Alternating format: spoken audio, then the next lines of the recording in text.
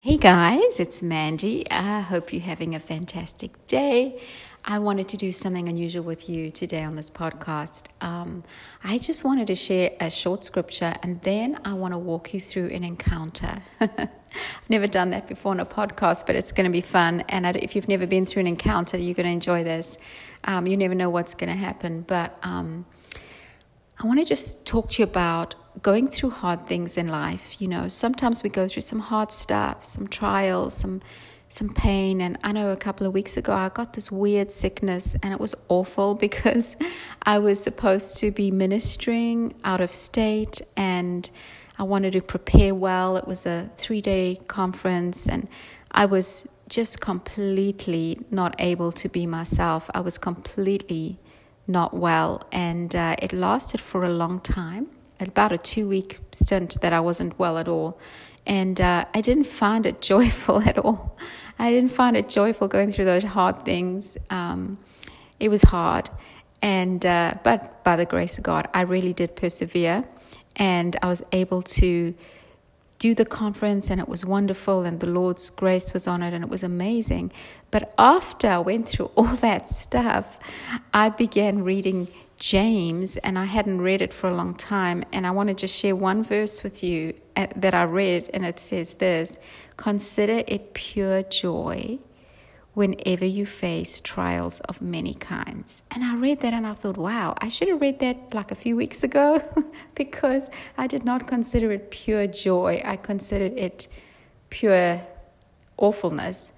And so there's a reason why he says we should consider it pure joy. He doesn't say consider it pure joy because God is giving you the trial. He didn't say that. He says something completely different. He says consider it pure joy because something is going to happen inside you if you consider this trial pure joy.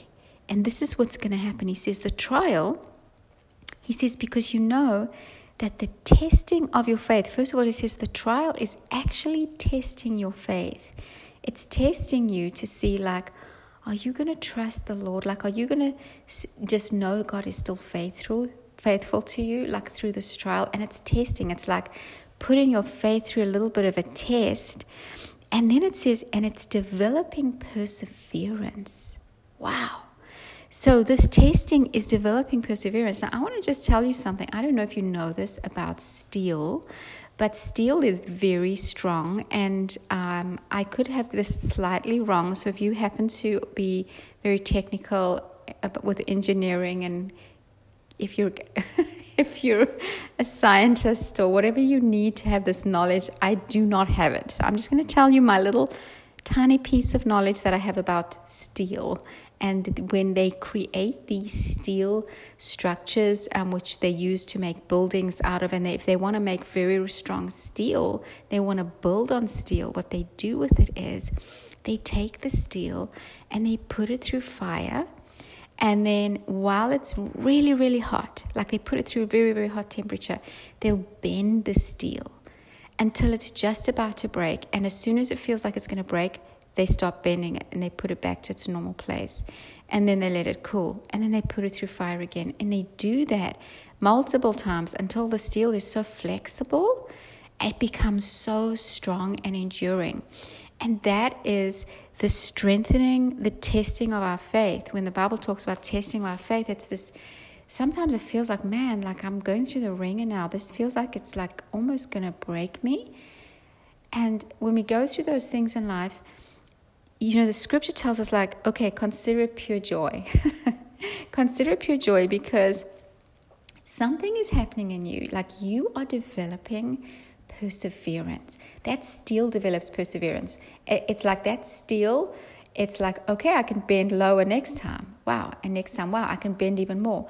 And that steel, when it comes out of that season of testings, man, it is so persevering. I mean, it can endure anything and it just keeps going. And that's what God does in our spirits, our minds, our intellect, our emotions, our faith. He does that inside us while we're going through testing.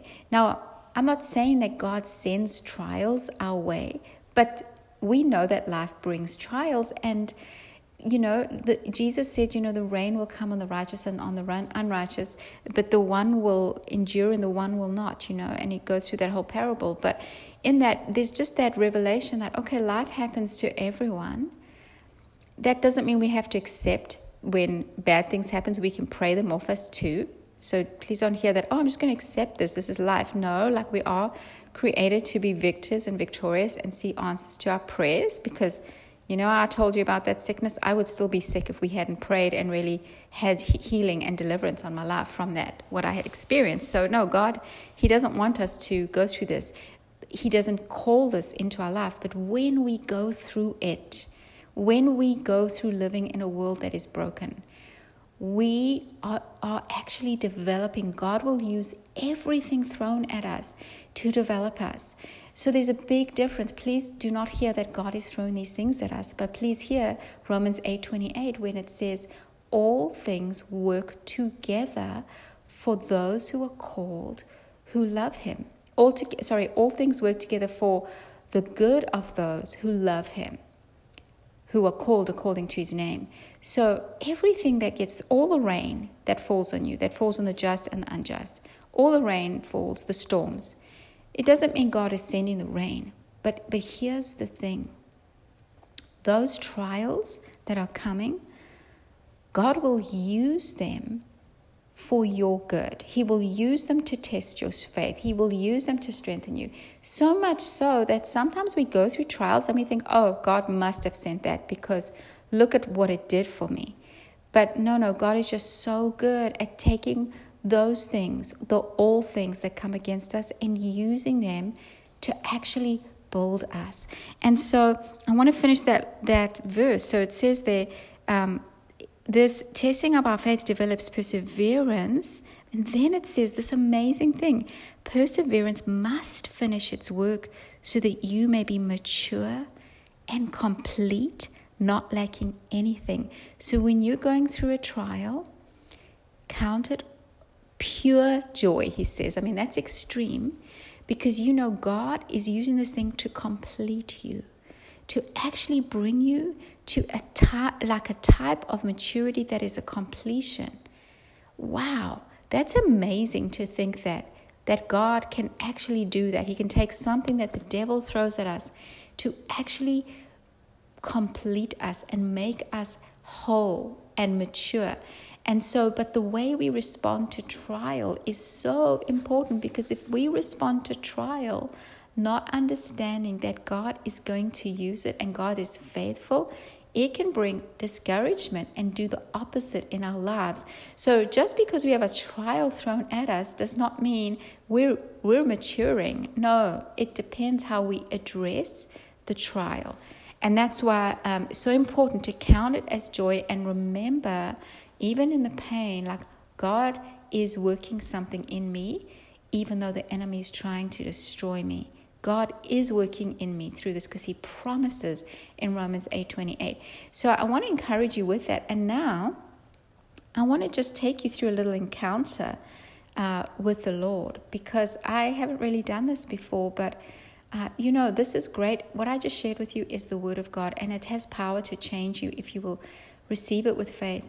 But a lot of times we receive like the word and it just stays knowledge in our brain. Like we're like, wow, yeah, okay, that's really good word. Like that really encourages me. But tomorrow, like we're like, oh, what was that word? Like it didn't change me. Like yesterday it made me feel better, but today I'm back in the bad place. Well, the word of God is not meant to just stay in our minds. It's meant to really become something experiential in our hearts and our lives. That's what the Bible's all about. It's what Jesus is all about. It's what God's all about. Like, he's not about like, I want to give you this great information so that you can really know more about me and tell people about the knowledge. No. So he wants to actually cause the knowledge in our head to become knowledge in our heart and our spirit. And what that means is when you have a knowledge in your heart, it means that you know something that if somebody was to debate you on it and you were to lose the debate, it wouldn't change your heart knowledge. It's like if you love someone so much, you love your child, and somebody comes and tells you how terrible your child is, It's not going to change the fact that you love your child, because you love your child, because it's bigger than knowledge. It's a heart knowledge. And God wants the knowledge in our brain to become knowledge in our heart. And so I've just shared this word with you about perseverance and regarding it as joy when we walk through a trial. But now we want God to take that beautiful word and actually make it fire in our hearts so that we can know Him. We can know this word in our hearts. So I'm going to walk you through an encounter, and just so you know, I don't even know what I'm doing right now because I have no understanding of where we're going in this. But we're going to trust Holy Spirit. And so, Holy Spirit, we just thank you. We come to you. Lord, we thank you that you are our teacher. You're our teacher right now. So you're my teacher. So guys, as I lead you on this, I'm going to lead you in as if I am you. So I'm going to say but it's so that you can pray along with me. And so that you understand this is about you. It's about what God's doing in your life. So Lord, I just thank you that you are my teacher.